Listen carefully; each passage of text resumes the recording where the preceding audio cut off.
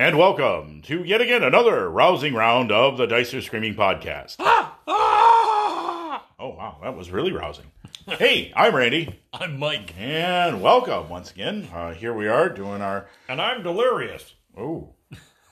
Well, hello, Delirious. Welcome to the podcast, and welcome to our listeners. Yeah, it's almost getting about that time where it's beginning to look a lot like Christmas. So, we hope your holiday... Without any of the pesky snow, huh? Well. It's a green Christmas in Michigan so far, but, you can't be sure. The northeast got hit, so... The weather in Michigan is as trustworthy as a tavern wench. It just... Fickle. Yeah, you do not know how things are going to go. It could be, terrific, could be a disaster. Yep, could be in the middle of February, and we're in the 50s. Yeah. It's happened. I have lived through both extremes. I have seen the best of Michigan winters and the worst of Michigan winters. It was the best of winters, it was the worst of winters. Now in the winter of our discontent...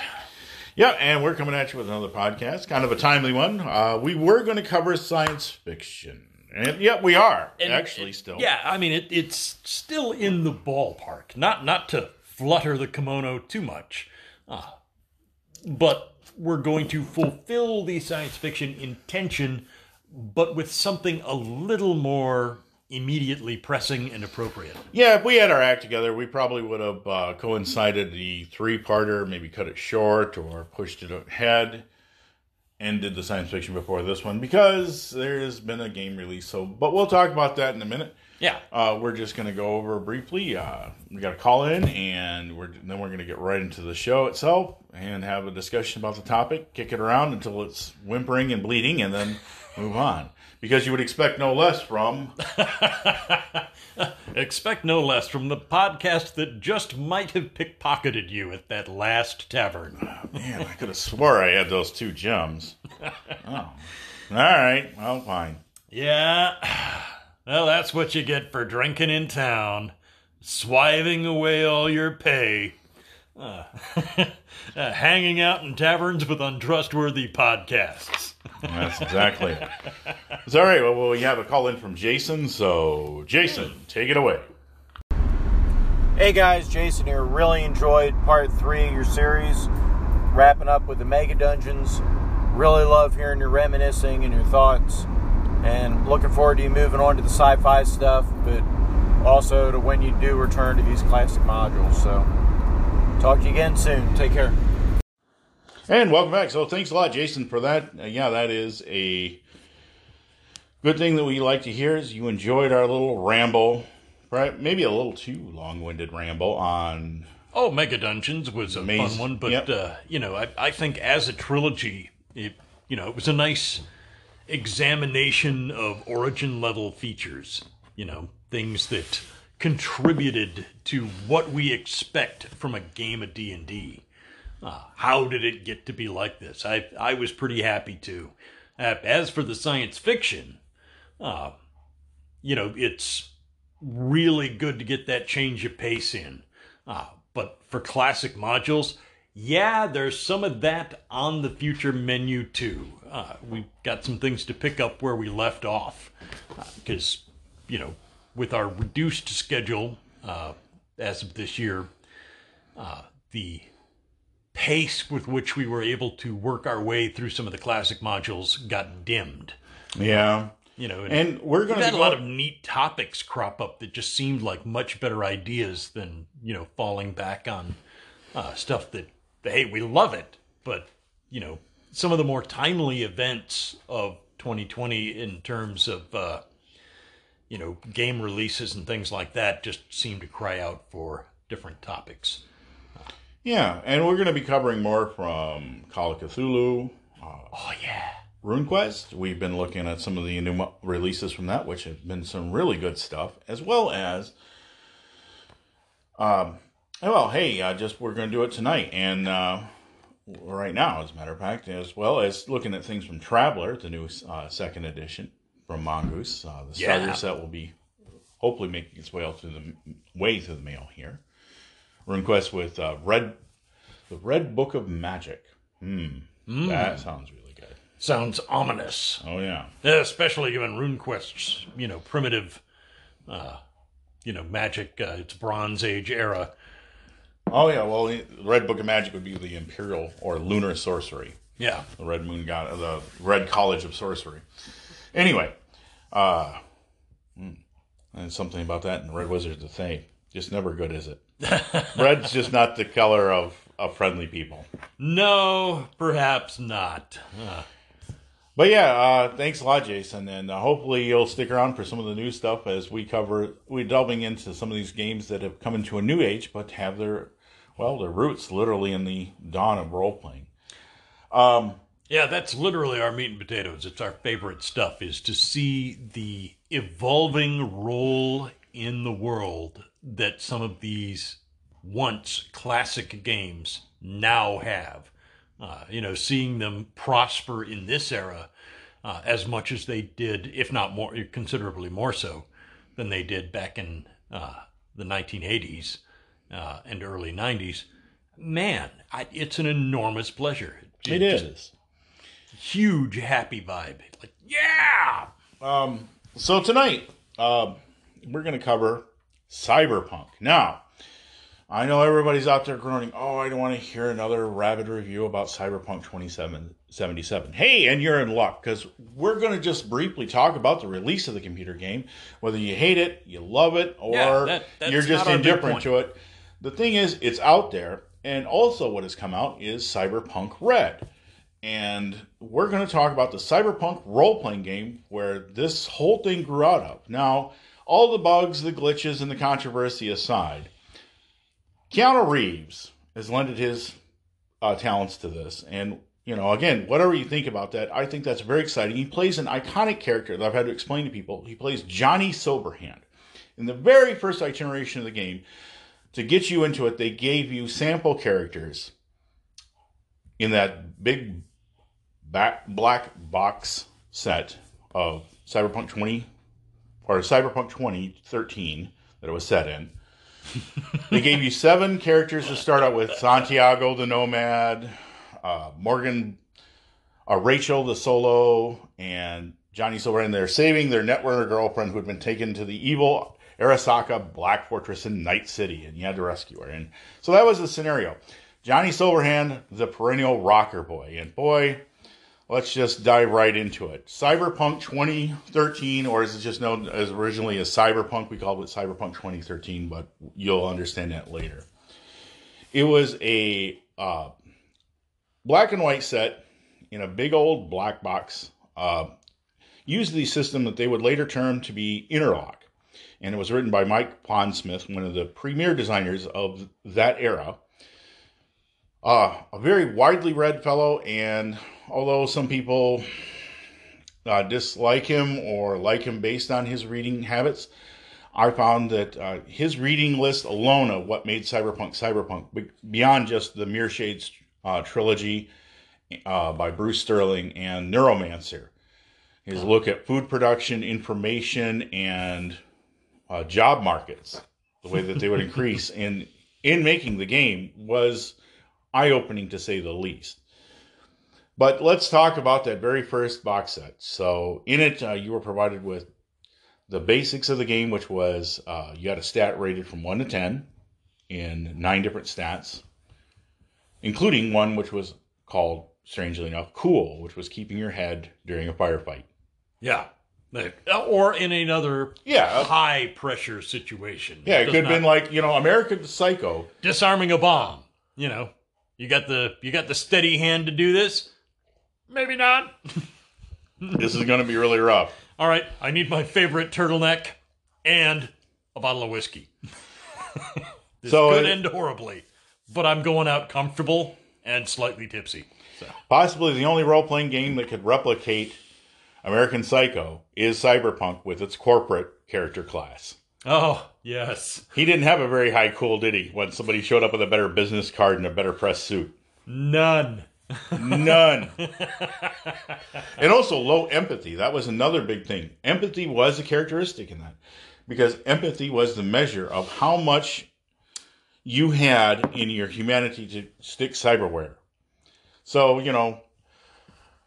Morgan Blackhand, the archetypical Solo, starts with a 9 empathy. He was a bright-eyed, idealistic young man who joined the military early on in his life and ended up with a humanity score of 1. Yeah. Because he had so much cyberware. He's not happy anymore. No more idealism. That little sparkle's gone from his eye. Yes, because it's replaced with a better one. And that's Cyberpunk to a T right there. You would cram as much metal into your body as you could to get that edge, because edge was everything. But Cyberpunk wasn't just about edge, it was about style, looking good while doing it.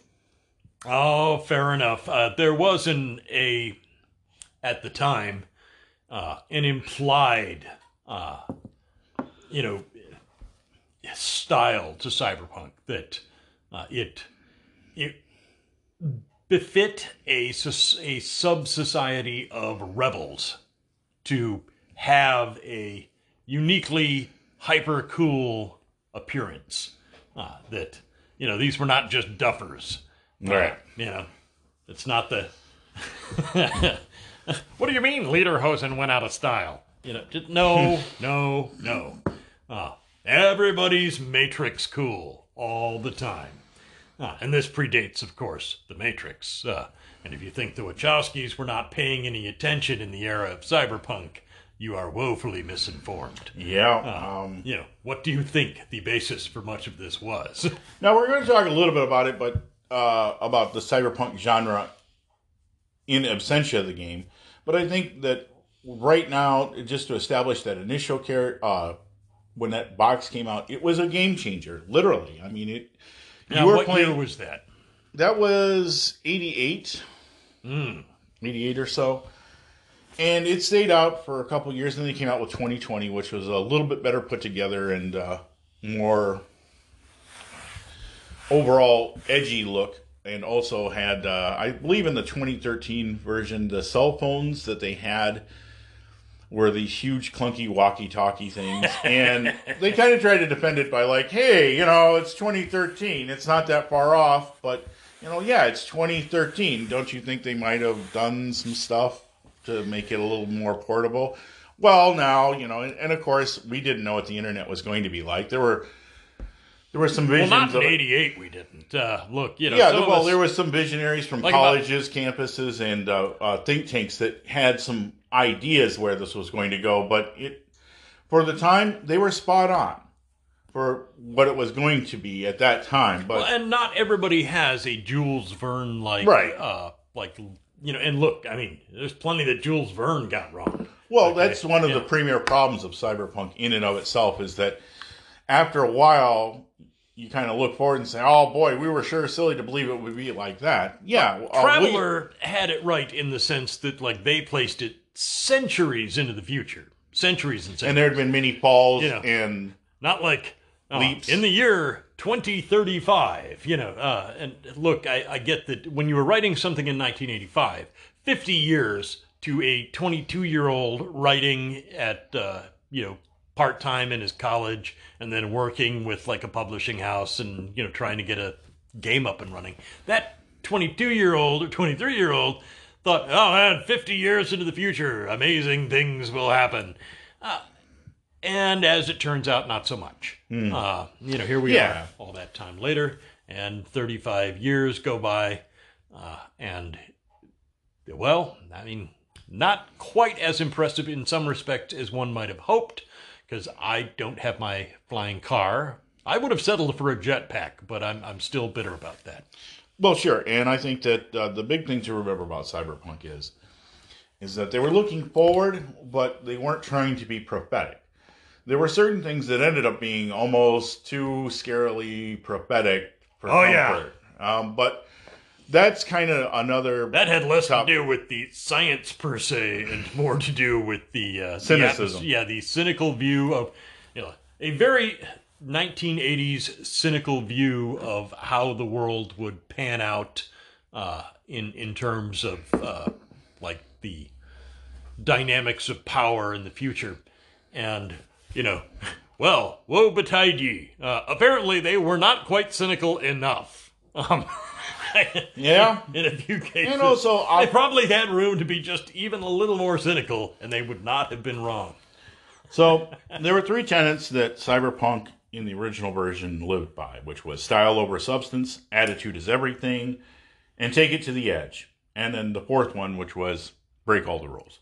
Yep. So to help you play in this dystopic future, which was heavily influenced by, of course, we've covered this many times before, Neuromancer William S. Gibson, but also a nod to When Gravity Fails by George R. R. Martin, and one of my personal favorites, Walter John Williams' Hardwired. Yeah, actually, that is a dual personal favorite. I love Hardwired. Yeah, Williams' Hardwired is just a masterpiece of a book that came by surprise, because Walter John Williams frequently did not make that top list of famous names. He is kind of the forgotten cousin in many respects. The guy gets none of the credit that he deserves for being a brilliant futurist and a terrific writer.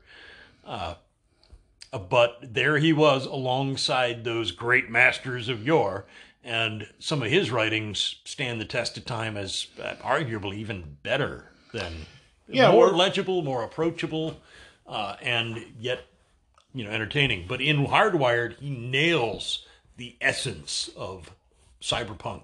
And pulp. And I would argue that he's more like Hemingway than Faulkner or Joyce, who are Sterling and Gibson, respectively. Yeah, Bruce Sterling and William S. Gibson both, deserve big nods. I'm not. Yeah, I mean, they're obviously giants. I don't mean to take away from them in that. It's just that there are elements of their work that are, in some respects, to me, more difficult to approach than the pulp-connected style that Williams brought to life. It had both elements, almost that sense of classic Robert E. Howard-esque play-by-play. Or Hemingway's, the punchy, the hard-nosed, get it done, no matter the cost, white-knuckled, almost adrenaline-fueled prose that was in several of the characters there. That was Cowboy. Well, also Monica, the lady with the snake. The solo, basically. Yeah. The solo class character who is bodyguard, sometimes assassin, information retrieval expert, but with the cybernetic snake lodged in her trachea that, if she gets in either she can be in a fight and this thing pops out by surprise at a weak point that somebody's not expecting. Hey, you thought it was a fist fight until this thing goes for your eye. Or she kisses you. Or the worst of all circumstances, it goes down your throat, punches through your heart, and you die and from a kiss. Horribly. With nobody the wiser as you slump over because she's busy keeping you from screaming, and then she just gets up to powder her nose and she's gone. All that's left is a corpse in a booth. A bloody one, too. Yeah. But, so we could do a whole thing on hardware. We can cover Hardwired all day, man. That was plugging technology into your skull. And that's the unique thing about Cyberpunk, is using a computer required you to have a socket, and you plugged it in to your console, and then you were on the information highway filled with black ice and all these dangers. And going on the information highway was dangerous because corporations and governments were guarding their secrets with software that can kill you. You think, your computer now gets infested with malware is bad. Well, boy, I got something to tell you about Cyberpunk. Yeah, welcome to the land of black ice. And I don't mean old school D&D. So, to help with the define the characters, they gave some classes with each one of its unique abilities. The Rocker Boys, which were charismatic musicians, but also could be potentially leaders. Bodyguards and assassins, which we call solos. And of course, the computer hacker, the net runners, nomads, road warriors, and high-end gangers. And street experts, the fixers. One of my favorite classes out of that. Yeah, the tech guy that basically, with the connections to get you the parts and tools that you need. Or all the shady contacts that you would ever want to know. Yeah. Want to score some Nova Coke in the middle of the night? Yeah, he's your guy. You want to find a cache of illegal Russian weapons for a quick hit? He's Also, your guy. Or gal. And also medias, investigative journalists, and reporters. Hello, Max Headroom. And, of course, the mechanics, the techs and techies, docs, the med techs, and, of course, we mentioned the corporate executives, the corps, the suits, and finally the law enforcement side, the cops. Oh. Which are not always your enemies, but not always. They're sworn to a particular duty. But anyway... Well, you gotta remember, it's a bit like a RoboCop at this point. Yeah, it is. Their first loyalty is not to the law. Their first loyalty is to their paycheck. That they are now, wholly owned subsidiary of Lawco Incorporated. Now, it was a level-based system, but the class abilities were unique to each of the classes. But more or less, there was also a list of skills that you were just better at. You got bonuses for that as well. But it's pretty easy. It's basically an attribute system 1 to 10, plus a skill rating 1 to 10, plus a die 10 roll. And with 30 being probably the hardest number that you can hope to beat in the game. Hopefully. I'm not saying that there isn't a 40 lurking out there, but yeah, you aren't going to get it. They gave you a luck attribute as well, so that you could occasionally get your bacon saved, but it was only usable so many times per adventure.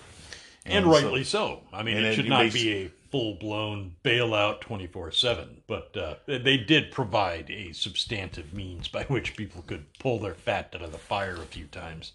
I appreciated that. Yeah, and it used a combat system, which they called the Friday Night Firefight, which is, versus the Saturday Slugfest and the Sunday Slaughter and the Monday Night Massacre and the Tuesday Night Tussle. But Wednesday was Wash Day. That's where all the edge runners and cyberpunks, just took a day off and they got all the blood stains and grit out of their clothes. And then they went back at it with Thursday Night Throwdown and then back to Friday Night Firefight. Oh, man. Thank you, Seth Skorkowski. I like that part. Oh, jeez. It sounds like the internet back in the 90s. Yeah, you took one day out, and then that was just the day you did your laundry. So it was just basically a prearranged ceasefire. But yeah, combat is deadly in Cyberpunk, and we're just not even kidding. I mean, we say that about a lot of games, but when I'm saying the body count in Cyberpunk is deadly, man, headshots, all damage doubled. And when you've got very heavy handguns doing 4 die to 5 die 6, and you shoot somebody in the head for 18 points of damage, and they only have 9 hit points in their head, yeah, kiss your character goodbye. There are no resurrections in this game. Now, the best you could hope for is a med tech to come by and save you, or you had a high-level trauma team pass, and they would come and bail your fat out of the fire and get you to a hospital. Medevac. And or a cloning vat. No, I'm kidding.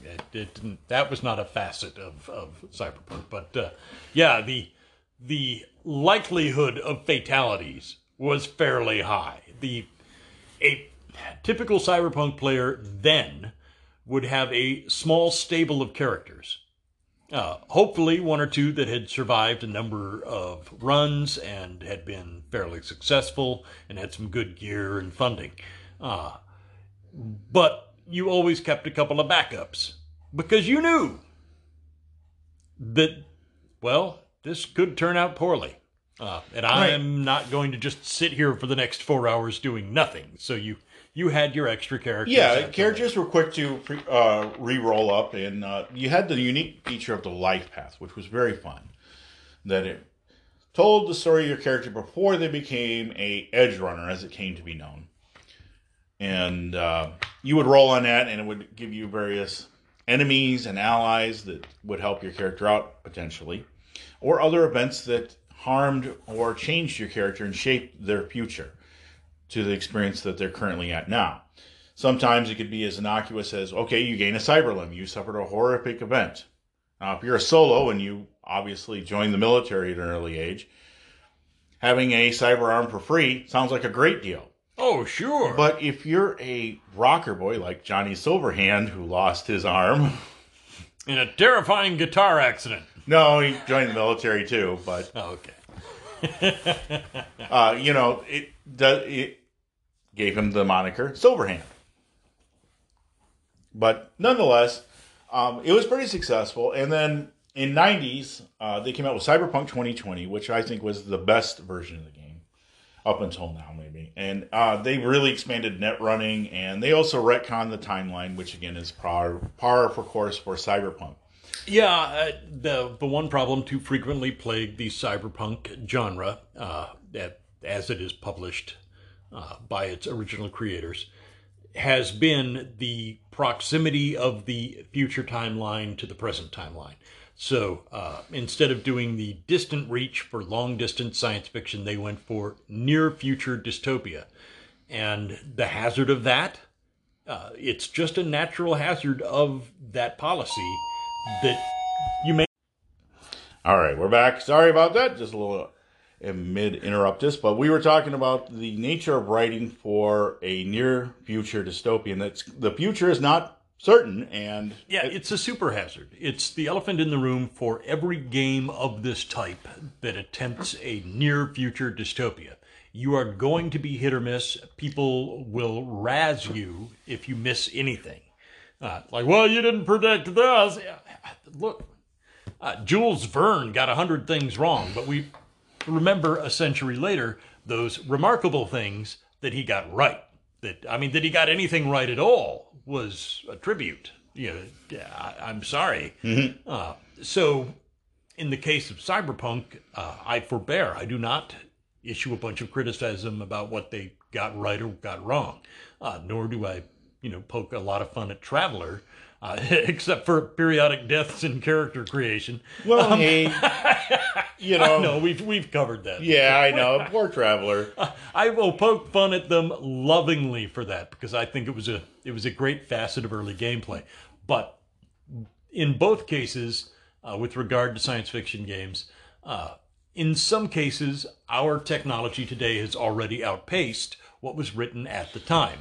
Now, in other cases, we have barely accomplished anything even remotely resembling some of the futuristic accomplishments, which I respect the way that Cyberpunk in this newest edition has dealt with that. They have handily found a way to move, and I'd like you to explain that first. Yeah. So they had a couple other versions. They're not really overly talked about because they weren't played. They had a third edition called Cyberpunk v3.0, which was more transhuman, which was more about a genetic tailoring and rather than sticking metal into your body. But with the new version that just came out, which was made to coincide with the release of Cyberpunk 2077, is called Cyberpunk Red. And they took all the timelines and they basically said, okay, after this point, we're no longer paying attention to our timeline. They went with their own, they've changed things, and they've set themselves singularly apart from that because MTV in theirs... I want to explain something okay. by timeline. What we mean is they have divorced themselves from traditional, this is Earth, and this is Earth. Yeah, 1990, this happened, and this 1995. Century. Yeah, they've just said, no, we're going to have our own alternate reality, a alternate universe in which these events transpire as we have decided them. But it is not based on, the progression of Earth, and we do not wish to be compared to the progression of Earth. Imagine an Earth, in their dystopia, but they've got fantastic technologies that we do not in some cases, and in other cases, technologies that we have long since surpassed. So they can have that dichotomy safely now that they have said, okay, goodbye to the regular universe of Earth. Yeah, trying to keep up with the tumult of our current timelines in the 2020. So they divorced themselves from that and moved on a separate timeline that basically said in the 90s, MTV never quit playing music videos. And so they have flying cars. But a lot of their technology... They got all the cool stuff that we should have got. Yeah, lesson to be learned here. And instead of shared house crap and, what do drunk Italian kids do at the beach or the gym this week or, Oy. If only we had kept society on track, I might have my jetpack by now. But You might have. no. Thanks a No, lot, no. MTV. So much potential, all wasted. Yeah, obviously they have a lot more cyberware. Prosthetics and things like that are starting to come around in the real we're world, getting but there. We're getting there. it's not the selective, like, hey, I just go to a body shop clinic like you could in Cyberpunk and, get a new pair of prosthesis for no reason. Yeah, look, you have a perfectly good pair of legs. Yeah, but they're not cyber legs. Yeah. And, of course, the various hardwired stuff. What was it? Klishnikov and Sandevistian wired reflexes. I loved Walter John Williams' view of that. The one, you had to have an inhaler, and it would hit you in a few minutes or a few seconds, so you had to be prepped for it. And the other one, Klishnikov, was like everything is constantly slowed down, so yeah, you're kind of really creepy. Yeah, you're out of sync with everybody else's sense of time because you are that amped. Everybody thinks you're moving fine, but to you, everybody's moving real slow, and it takes a while to get used to. Yeah, so you have this awkward period while you adjust. But once you're totally on board with it, like your Mr. Super reflexes, pow! Just that fly that I just, flicked out of the air at a moment's notice without even, with just a peripheral glance. Yeah, to me it was like it was just crawling through mud. Mm-hmm. Yeah, that was the interesting world of Walter John Williams. There were little side explanations of the way in which these things impacted daily life. Not just their benefits, but also their downsides. He had nice touches there, like the throat snake assassin weapon thing. Yeah, asked about that. He said, where did you come up with the idea for that? What bizarre form of... What hellscape spawned that notion? What bizarre form of drunken stupor did that crawl out of? He's like, actually, I had a cold. Really bad flu, and it was a nightmare I had. And I'm like, yeah, I could definitely see that, because wow. But, No, totally understandable. Well, and that and... in his dystopia, of course, the very best of everything was available to the wealthiest and the most powerful, while in the world of the Shadowrunners or Cyberpunks, so to speak, they made do with, the burdensome expense of trying to upgrade themselves to fight for a better and better opportunity, like that big score. So for them, for the little folks, it was an endless chase, and it was extremely dangerous and could end badly most of the time. Yeah, and you see it reflected a lot of the things that influence people. Now, Mike Pondsmith claimed that he didn't read Neuromancer until after he published the game. And, okay, fine. I think it might have improved, some of his view of computer usage. Yeah, Case, if you read the Neuromancer, is an interesting character. The speed junkie who is addicted to drugs because he can no longer get into cyberspace. He had his burn notice because he fought against his CIA handlers and did a no-no, which was peddle information gained from corporate enclaves to the highest bidder in a back door. And since the government didn't like people doing that, they made it so he could never hack again. Burned out his nervous system. So he starts the novel addicted to meth, basically. And, or something very like it. It was very, very... trying to dim the pain of the thing he perpetually wants to get back to. So, in that, it's very postmodern, where Cyberpunk correctly talked about drugs. And they said, hey, we're not going to give you a lecture here. We're going to tell you that all drugs have side effects. And use them with the greatest of caution. But they were criticized heavily for having stats for Nova Coke and what is it called? Yeah, Crystal Ice, which was Blue Crystal, which was methamphetamines, speed, and other types of current drugs. And so in 2020, they did change it a little bit, starting to call it New Coke or Nova Coke with the New Coke, the hint, nudge. Yeah, little poke. But the point being that despite other people's complaints, the truth is that Cyberpunk has a tradition of characterizing drug addiction as incredibly risky.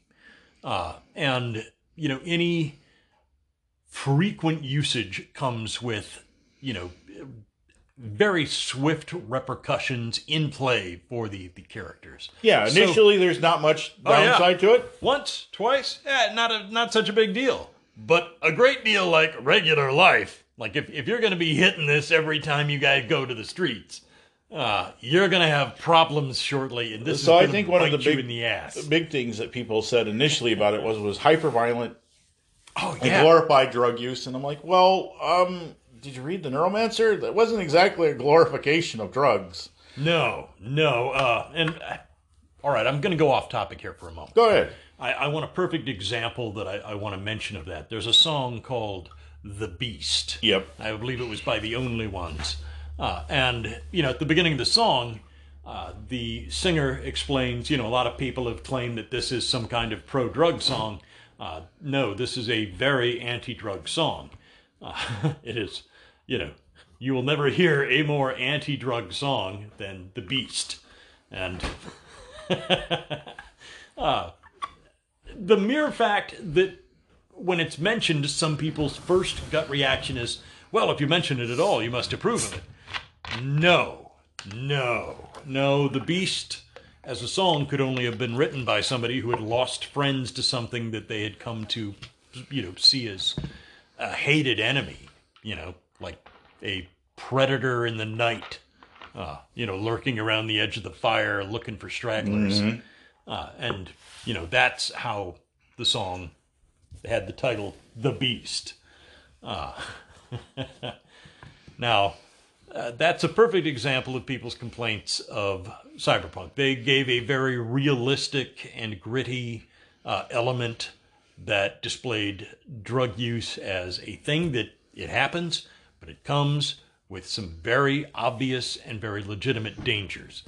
And that matter-of-factness, I think it obviously resonated with people. I don't know of a single case where somebody said, I read in Cyberpunk that they do new coke, so I went out and bought some coke.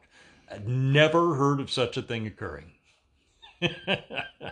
I have, however, read that the numbers of people who went through the DARE program and then wound up doing way more drugs than they would otherwise normally have done, compared to the control group that received no education whatsoever, versus the fully immersive DARE experience to keep kids off drugs. The DARE experiment resulted in more kids doing drugs. Because being lied to in an incredibly hokey fashion, being condescended to and patronized and treated like an adorable moron, apparently didn't sit well with people. And once that you break through and go, oh, wow, they lied about one thing, they must have lied about everything.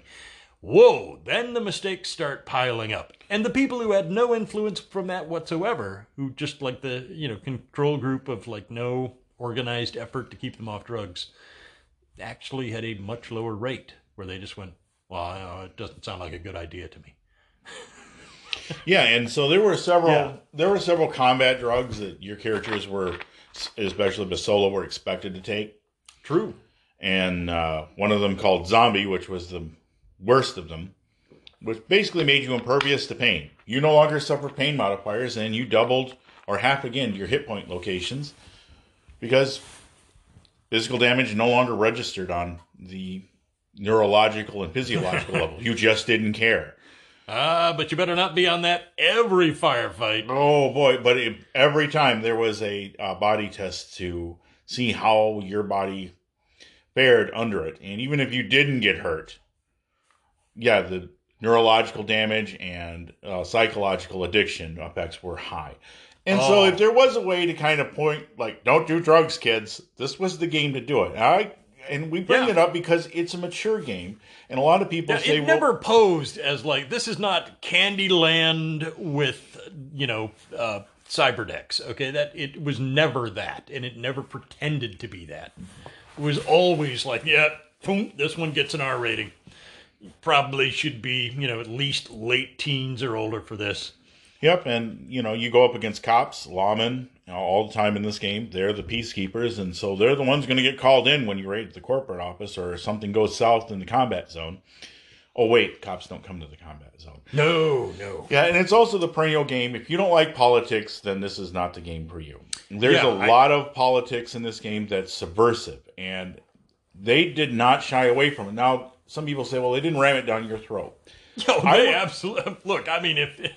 The haves and the have-nots right here. The people living in the glass towers and corporate enclaves live peaceful, idyllic lives, perfectly protected by their security forces. Just these towering oases of clean, beautiful civilization at its highest point.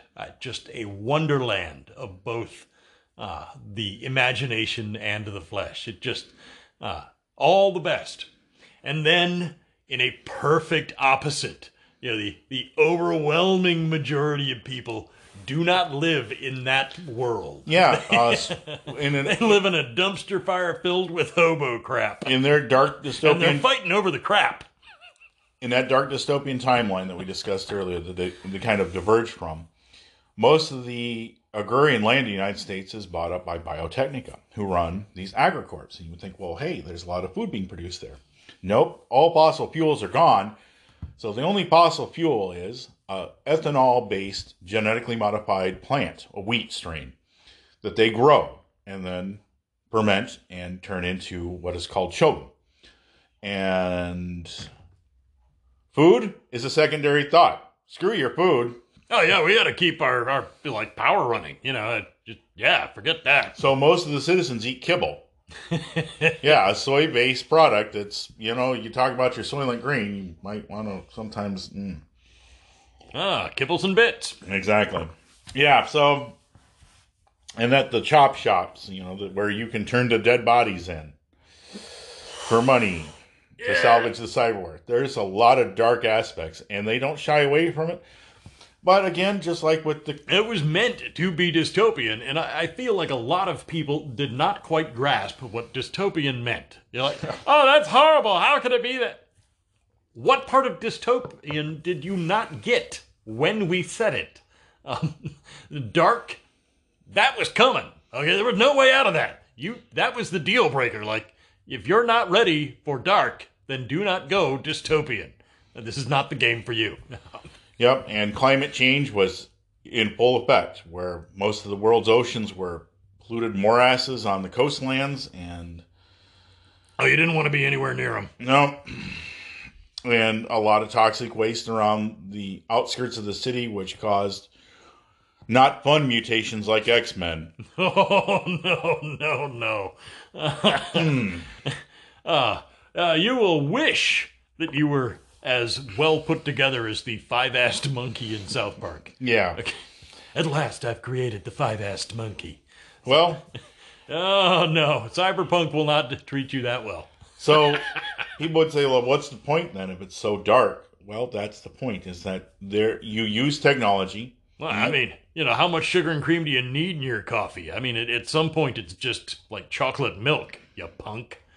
Right. And so, your characters are edge runners trying to fight their way into these enclaves. So what if you're playing a corporate? Well, sometimes the worst that can happen to someone in Cyberpunk is falling from the greatest of heights. Falling out of those corporate enclaves for whatever reason, betrayal, backstabbery, or just burning your assets in a bid to win it all for yourself. Doesn't always end well. Yeah, it's a burn notice moment, which, terrific opportunity to reference that show where a spy gets his burn notice and he's no longer employable in the conventional sense, and then has to scramble there on the fringe of society trying to make a way for his talents to make him a living. That is possibly the most terrible fate that a high roller in the world of cyberpunk could suffer. To suddenly be cast down from on high, like, I used to eat pate. Well, now you're eating kibble in a cube hab, barely 12 feet by 15 feet. Yeah, the rest of us grew up with water rationing. Yeah, the rest of us grew up in this. You didn't even know this existed, nor did you care.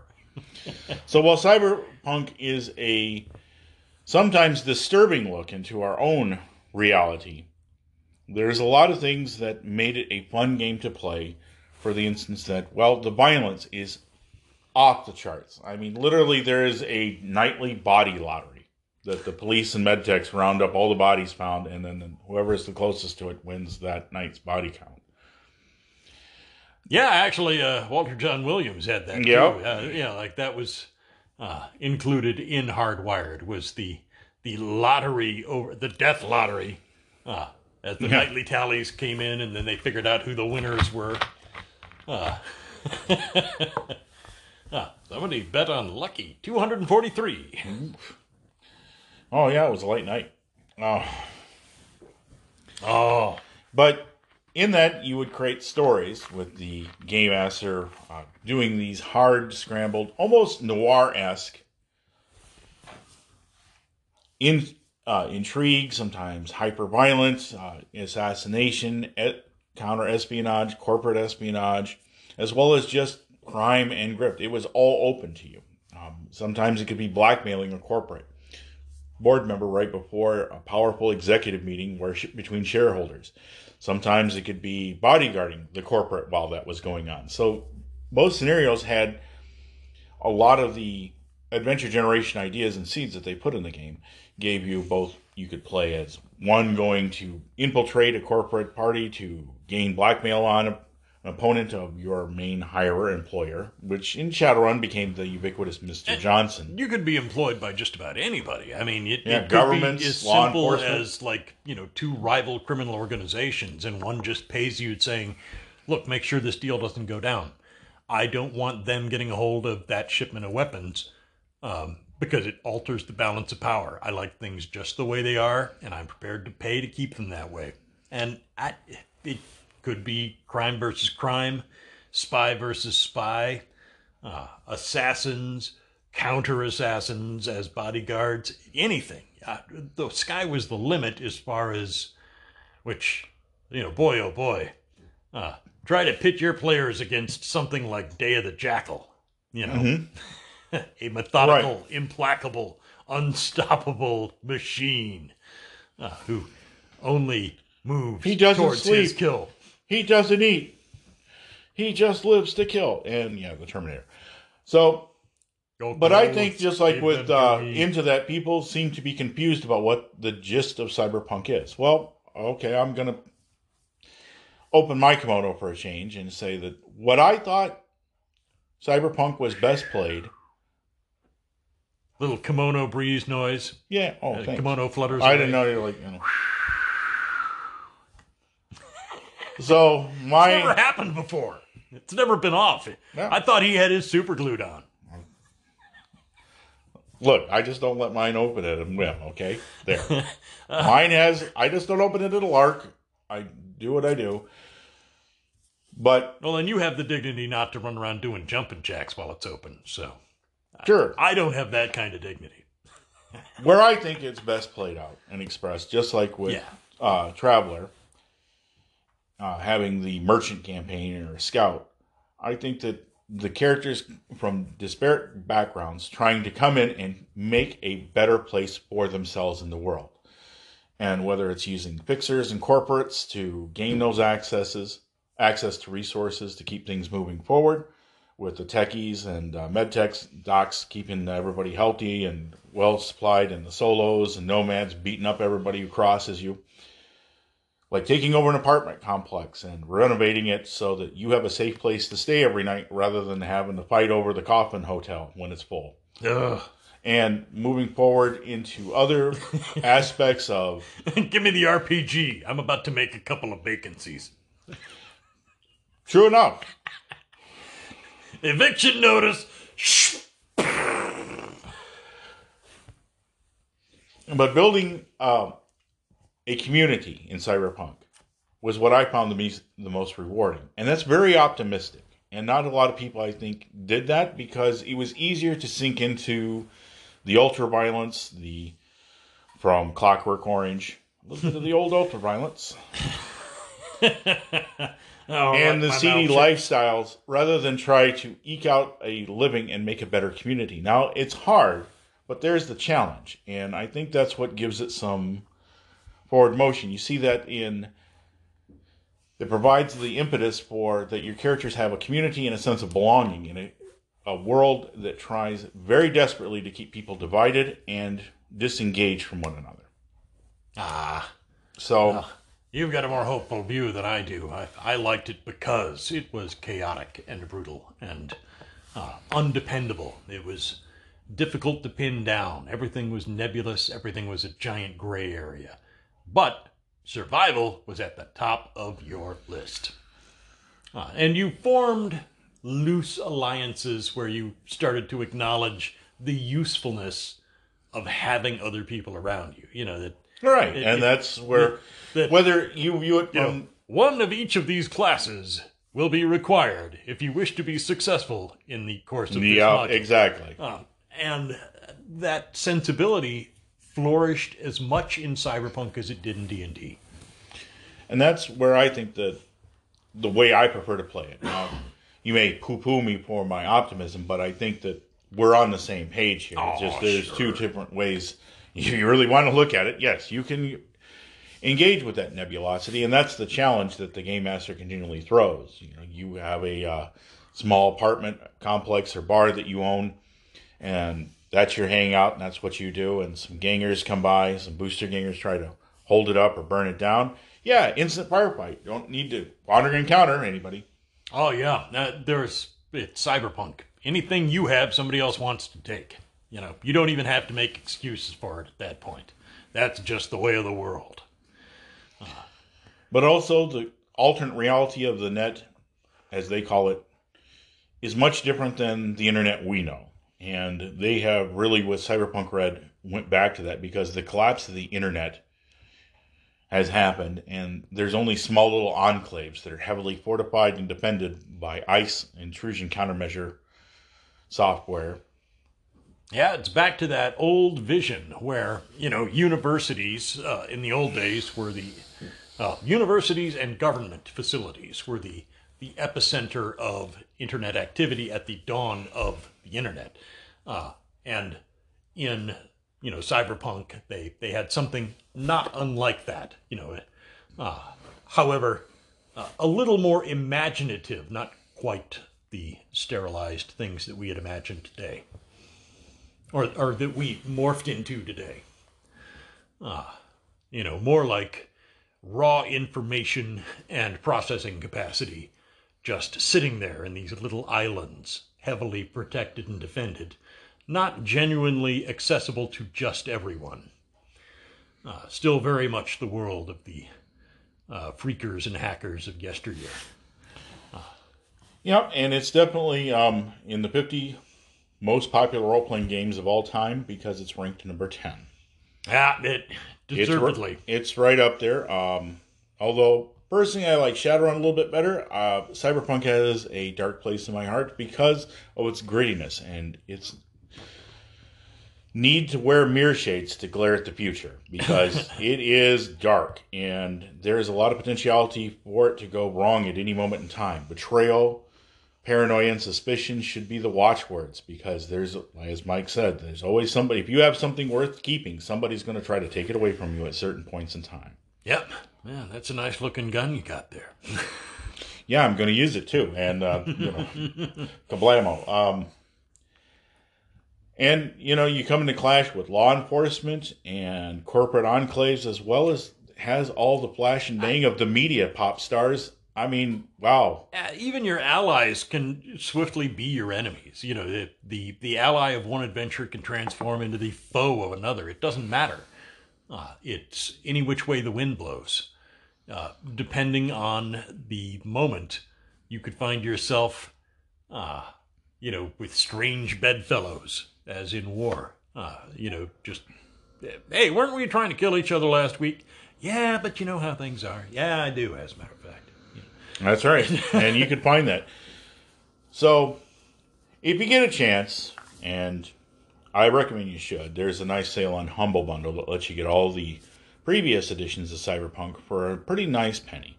And it's not much, about $15-20, and that's you the whole collection. Yeah. And you can get the Jumpstart rules for the Cyberpunk Red, which is just now coming available. And I would definitely give anybody interested in dystopian or science fiction or near future role-playing games, give it a look. It is definitely worth your while, whether you are, like me, a Shadowrun veteran, or just an old edge runner looking for a new spin on an old game. It is well worth playing. Oh, yeah. Not sorry they did this. No. A lot of long time spans between editions. I feel it's totally merited, totally called for. Okay, they're not being edition hogs like, version 1, version 1.2, version 1.4. Just like every couple of years cranking them out. No. A lot of us have waited a very long time to see if something like this would ever happen again, and thank goodness it has. Yeah, a lot of people have been playing Cyberpunk 2020 for quite a while without any rain or lead on them. They just let it go, and they make up their own rules for new stuff as they see fit. So there's a brand new interest in it with the video game release, and now there's a brand new edition for it. Yeah, so, we're not going to pick on the video game thing. It is what it is. Yeah. I haven't played it yet, and I probably at some point will give it a shot. But it is what it is. We're just talking about the game. Then versus now. So we hope you enjoyed our little rant. It was a little hard scrabble because, Cyberpunk is a very tricky genre to talk about. And in this case, even with the game system, there's not a whole lot that you can say about it. It's easy to play, and it's fast and fun. But within that, there's a great deal of complexity contained in the setting. And that's what, for me, makes Cyberpunk so much fun. Oh, absolutely. All right. Unquestionably. So we rounded that corner, and so now it's time for us to wrap it up. We, of course, appreciate you listening in, and if you liked what you heard, or if you didn't, you can, of course, get a hold of us on our Facebook page, The Dice Are Screaming, or leave us download the Anchor app and record a voice message, and we'll put you on the show. As well, I don't know if we call this a show, whatever. The iPod's been gone for how many years now, and we're still calling them podcasts, so... Yeah, I know, the iPod, I'd forgotten about that, the origin of the term, podcast.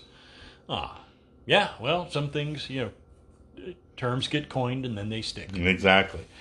So, if Cyberpunk taught us one thing, if it ain't broke, don't fix it. So... Nonetheless, if you have any questions, of course, you can also get a hold of us on Twitter. And one of us will probably respond to you. Me at Death Hand Gaming. Myself at Magi Vox. And that'll do it for us. So we'll see you next week. So until that time, may the dice always roll in your favor. We're out. See ya.